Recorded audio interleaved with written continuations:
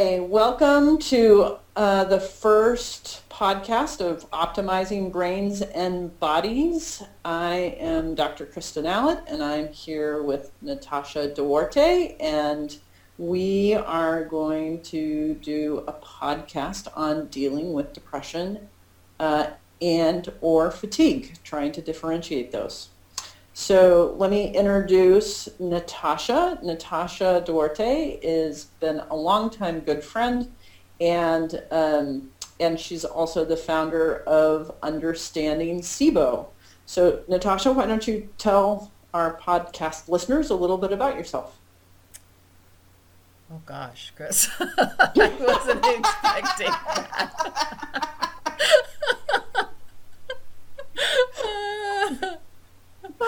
Oops.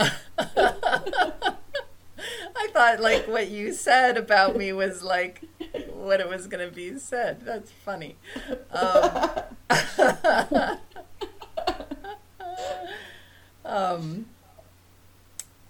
Okay, so thanks, Kristen. It's great to be here with you from snowy Vermont.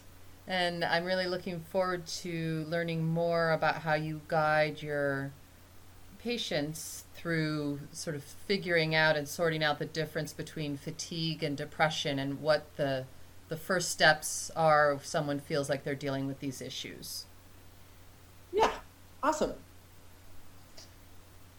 And for those of you who don't know me, I'm a naturopathic physician and an acupuncturist, and for the last 12 years I have been doing non-pharmaceutical treatments for mental health and addiction. So depression, anxiety, ADHD, bipolar, sort of that range of things, but really looking at the physiology that underpins those conditions. And part of why I'm starting this podcast is because I'm very frustrated with the medical system in that it seems to be that for mental health they just want to prescribe pills and they're not ruling out other things. And so I'm hoping to provide some education to people. This is not medical advice. On a variety of different things, and I recently wrote a blog about how the importance of differentiating fatigue from depression. And Natasha is we're going to do a podcast. This is our first one, as we said, and so I'm going to talk, and Natasha is going to keep me on track and ask me good questions. So that it's not complete monologue. So I'm just kind of curious, Natasha, as sort of a educated layperson, like how much information do you think that you have had or the friends and family have had on that fatigue could be a cause of depression and that there's a relationship there? Yeah, until I started working with you on the business side of things, I really didn't have any idea that the two were together. I mean, I guess intuitively I would think that there may be physiological causes for fatigue or for depression, or I know from personal experience, you know, like if I'm really tired and sort of burnt out feeling, it sort of merges into, you know, mild depression or feeling sort of depressed about where I am in my life. So it makes sense to me, but from, you know, just what I hear and see among my community, I don't really feel like it's talked about that much. Yeah. And that's kind of what I have seen. And I think, you know, because you're studying, you've always been really interested in health and studying health. And that it's not in your forefront, like how would it be in anybody else's forefront? It's, you know, and part of it is, I think that, you know, when you look at the statistics, that 33.7 million people suffer from some form of mental health issue I mean, that's just an enormous number of people. And I see statistics that like women between 40 and 60, about 22% of them are on an antidepressant. I Wow. mean, that's just a huge number. And they come into my office and I ask them, has anybody like looked at your physical health? And they're like, no, I just went into my primary care physician. I said I wasn't feeling very well. They gave me, if they were really good, they gave you something that's called the PHQ-9, which is a way of evaluating depression. And that you get a high enough number and they're like, here's Prozac or Lexapro or whatever the hot drug is. Um, and that's it. And then they're like, well, try that for 6 weeks, and if it doesn't work, come back. And then it doesn't work, and they switch meds, and they switch meds. And like I see this pattern over and over again. And so for years I was training mental health professionals to be more thorough in their requests and their education of their clients. I did 8 hours of continuing education through an organization called PESI. But I really, through this podcast and the blog and educational classes, online classes, I really want to take this to the next level where I'm taking it to people who are helping, they want to help themselves and they want to help others around them. And so this is like, let's just make a community where we're helping each other. And I thought we would just start with fatigue. So what I really encourage people to do when they're in a place where they're like, I got to do something. I'm not at my best. I don't know why I'm not at my best. My loved ones or peers are asking me if I'm depressed because nobody really asks, are you fatigued? Like, have you, like, You're looking tired. you're looking tired. You're looking tired every day. It just like you do when you come back from a big event and stuff like that, but not day after day. Like, it looks like you're missing something. And so I kind of encourage people, when you get to the point where you're going to go to your primary care provider, may that be an MD or a nurse practitioner, and say, I need help, that you go in and you say, I'm fatigued. And don't bring up the word depression at all. Because if you look at the literature in PubMed, there's all this literature on fatigue, which are very similar symptoms to depression.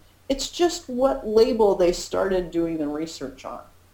And if you go in with fatigue, probably what they're going to do minimally is something called a CBC, which is complete blood count, which is going to look for overt anemia. Hopefully they'll do a metabolic panel, which looks at kidney and liver function. And they might do a TSH, which looks at thyroid for hyper or hypothyroidism. And hopefully they will do those minimally. But I want to, on the blog, I gave people a list of labs to ask for. And so the CBC, the Comprehensive Metabolic Panel for overt anemia, and then the Comprehensive Metabolic Panel, which is going to have hopefully a fasting blood glucose. It's worth doing a fasting on this, even though your primary care provider will say it's not really necessary. I think it is. It'll also look at liver and kidney function. I want you to look at those, and if they're in the normal range but about to fall off the edge of the normal range, ask your doctor about that. And if your doctor or nurse practitioner doesn't give you an answer, maybe if you can, go to a naturopath and ask them about it. Like, you want to be in the middle of the range so that things look normal. CRP measures inflammation. If you have high CRP, you're going to be fatigued and depressed, because what that means is there's fire going on in your body and you're just, when it's your CRP is really high, you feel like crap. And then ferritin is an iron store, and it's worth getting done if you're a man or a woman. If you're a woman, studies show that if it's below 50, you're going to be fatigued. And there are a lot of women walking around who are not overtly anemic, but their ferritins are hovering somewhere around 10, which means they don't have the iron to make dopamine and serotonin, which are neurotransmitters that our brain likes to work, as well as iron to do lots of other things. It's being used in red blood cells so that all of our body can be oxygenated, but there's no extra. And we need a little extra to get other things done. Hemoglobin A1C is a marker for diabetes, and that is worth getting done because, anywhere, probably 50% of America is pre-diabetic. And if you are pre-diabetic, you are going to not feel optimal. And it's good to know that so that you can start exercising and changing your diet before you become diabetic, because then you're going to have a lot of cognitive problems. Homocysteine is a B vitamin marker that I use, and if it's over 12, it increases the risk of depression. And then I think it's always good to know what your lipid panel is, and every once in a while I have somebody come in with extremely low cholesterol, and people aren't going to die of cardiovascular disease, but you can't make hormones, and so the risk of suicidal ideation goes up. So that's kind of the panel that I have people think about doing. So, Kristen, you didn't mention adrenals at all. Is that something that you look at for fatigue? I do, and adrenals are really important, and I didn't bring it up in this particular blog because mainly I'm trying to get people to utilize the care that they already have well. And the only people who are really looking at adrenals are naturopathic physicians and some acupuncturists. And if you have access to a naturopathic physician or such a acupuncturist, they should do it if you go in discussing fatigue. And I haven't figured out how, and you can Google around and certainly find people who will educate you on adrenals, but I really want to just right now focus on the basics, because often if you cover those, you're going to correct the adrenals anyway. Okay. Because a lot of the adrenal problems are glucose control problems. And so if you're pre-diabetic and your blood glucose is bouncing around and you start getting exercise and cut back your carbohydrates, your adrenals are going to do better. It's going to take a little longer than if you are doing supplementation, but that's the main driver. So in terms of drivers of adrenal dysfunction, it's stress and too many carbs. And those often go hand in hand, don't they? At least for me. When I'm stressed, I want carbs. And part of the reason why it's a lot of people shame themselves because on a bad day they go and, like me, sit down with a half pint of ice cream and eat it. But part of why we are attracted to sugar is that carbohydrates increase serotonin in our brain that tells our lizard brain everything's okay. And so we're really trying to just self-soothe. And it's nice to have a little bit of sugar and then wait 20 minutes and see if your lizard brain still needs to know that everything's okay. Because I don't know about you, but I can get a lot of carbs in 20 minutes. And then my brain's like, oh yeah, we're good. Where if I can get a little sugar in and then wait, then usually I'm not quite as ready to down the entire pint of ice cream. I can just get a third of it in. Right. So what other questions come up for you in terms of, like, have you ever gone in and asked your doctor to do labs that they wouldn't necessarily have thought about doing? Or like what does that Yeah, that was going to be one of my questions was if you found that most doctors are receptive to ordering all these tests. I have, um, well, I'm working with a naturopathic doctor now, and so I think that's a bit different than an MD, a medical doctor. But even so, I had to ask for certain things to be done and then also be very proactive in follow up in terms of what you were Yeah, saying before. Like, okay, so you didn't bring up, my CRP levels, but I'm looking at it that it's at the very high end of a range that's acceptable. Like, when do things need to be addressed and when don't they need to be addressed? And and then I did have to specifically ask for some things that I felt were important to have, so we got a baseline. And then when I had other tests done, I'm like, well, what about this? I want this tested again to see if, what progress has been made or, if any progress has been made. I haven't had any pushback, but I've had to be a very active partner in my healthcare to yeah, feel like I'm getting the information that I think is important. yeah. And I think the dynamic you just described is most of the time. Mm-hmm. Most physicians will do it if you're an active participant. Mm-hmm. And part of their dilemma, and I really feel bad for primary care Mm-hmm. physicians, is that they have about 9 minutes to see somebody. Mm-hmm. They are under an enormous amount of pressure to not over prescribe labs.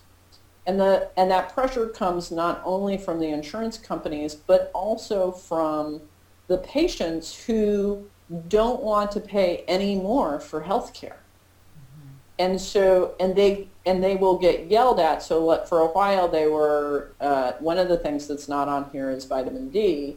And part of the reason why it's not on there, which is a good idea, but you can also assume everybody's low in vitamin D unless you're supplementing for that. But the insurance companies flat out won't pay for it anymore.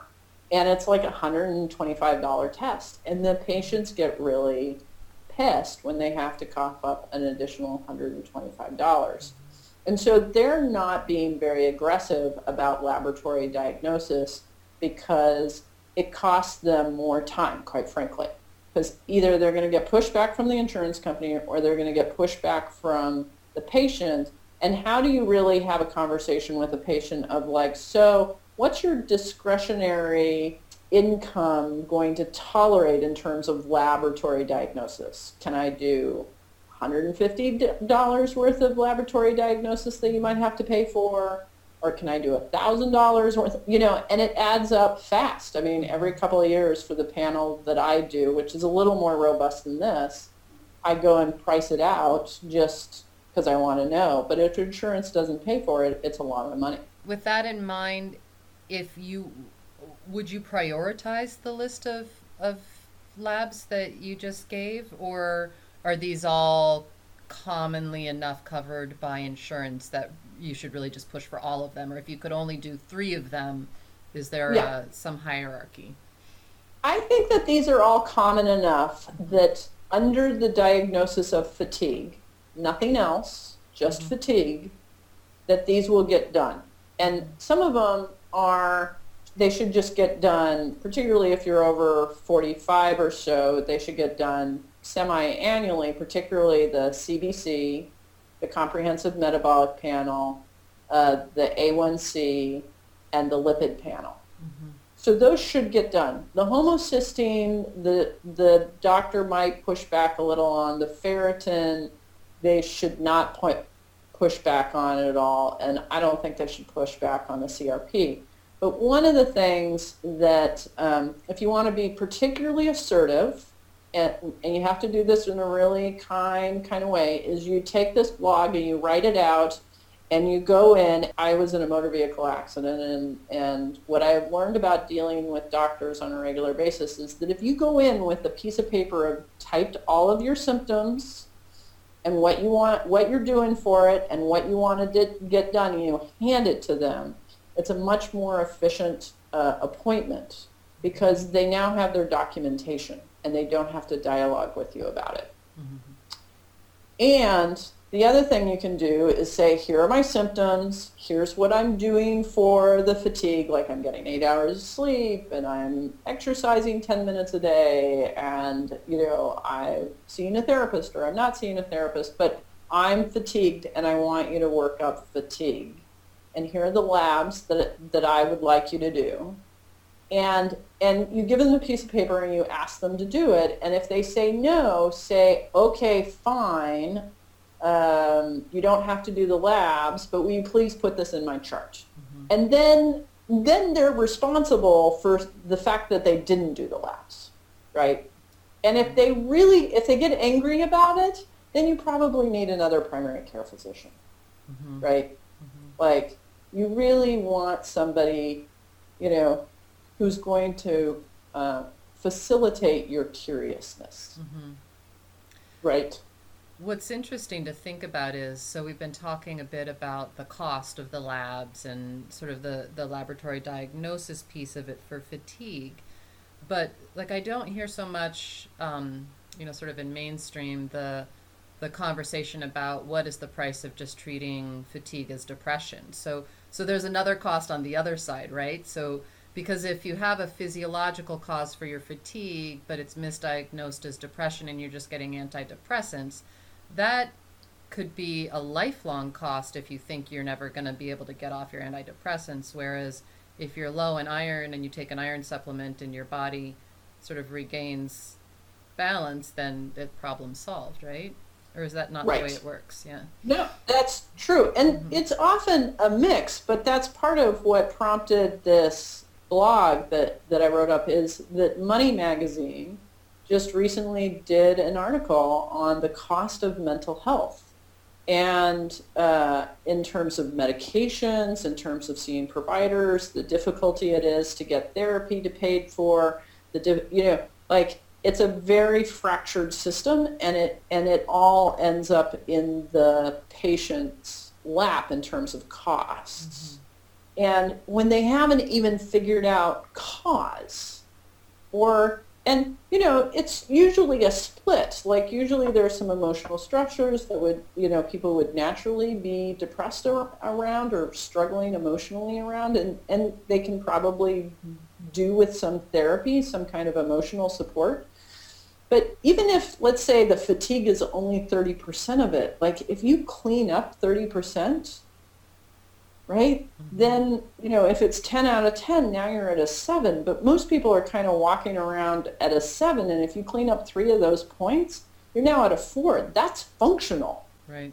7's not very functional, mm-hmm. And so part of what I'm hoping to do with the blog and the podcasts and the connectors groups and some educational groups is like to put this all together so people have the tools for themselves or for their providers, so that they can go into their providers and be more empowered to get the care that they need. And then for the loved ones around them, or their employees, or who they're mentoring or whatever, they can say, here's a tool, here's a podcast, here's, I think this is going on. Because I talk to so many people who are like, I don't know what to do. We did meds, they're not working. We've tried 3 meds, they're not working. And nobody's saying, well, maybe there's a physical cause. Mm-hmm. And so that's kind of what we're hoping to do. Are there any other questions? I think it's going to be a great tool. I know you also work a lot with diet and nutrition and the connection there with protein, but that might be a topic for a future podcast. Yes, we're going to have many podcasts on nutrition and working with providers. I love doing summaries, and so I'm interested, as you leave here today, Natasha, and you sat down with a girlfriend who's struggling with something, like, what are the 2 or 3 take-homes that you, as a connector, would you say mm-hmm. to her?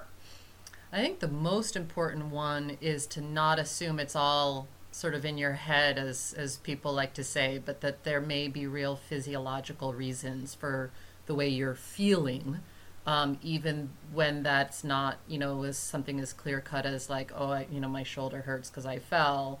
It may feel like it's more in your head, but there, it could be driven by a physiological factor. So with that in mind, I think that's really super empowering for me and for people I know, because that means that then you have more control over the situation, and there could be a really, potentially easy, not fix, but something that you can do that will help yourself feel better faster, or more actually get at the cause as opposed to just treating the symptoms. And that's definitely how I always approach my own healthcare, is like, I don't want the Band-Aid approach. I mean, sometimes you need to just feel better. You need that pint of ice cream. But Yeah. I think it's great to have a list of labs that, and that's definitely a list that I would be sharing with people I know as well, who are, having some issues, just to make sure. And maybe it comes back and all the labs are fine, but that's an important piece of the puzzle too. Yeah. So Great. Thank you so much. yeah, thanks, Yay. Kristen. Have a good day. You too. Bye.